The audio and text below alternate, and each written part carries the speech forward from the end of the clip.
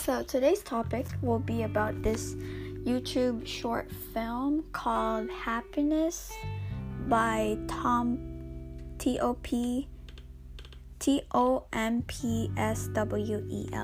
You can go watch it before listening to this because I will be talking about that. But yeah, it's about people that come and go. So in our life, especially during our quote-unquote early years, we meet and become friends with people, and we think that they will be there for the rest of our life.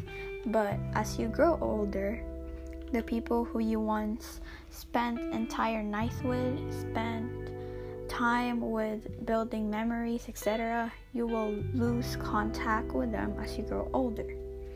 You will never get to meet them again, and the thought of that, by now they have probably moved on with their life, gives an appreciation of perspective. So basically, the moral of the film is that the world doesn't revolve around you. So yeah, you should go check it out. It's called Happiness, animated short film, uploaded by Tompswell in YouTube. Yeah,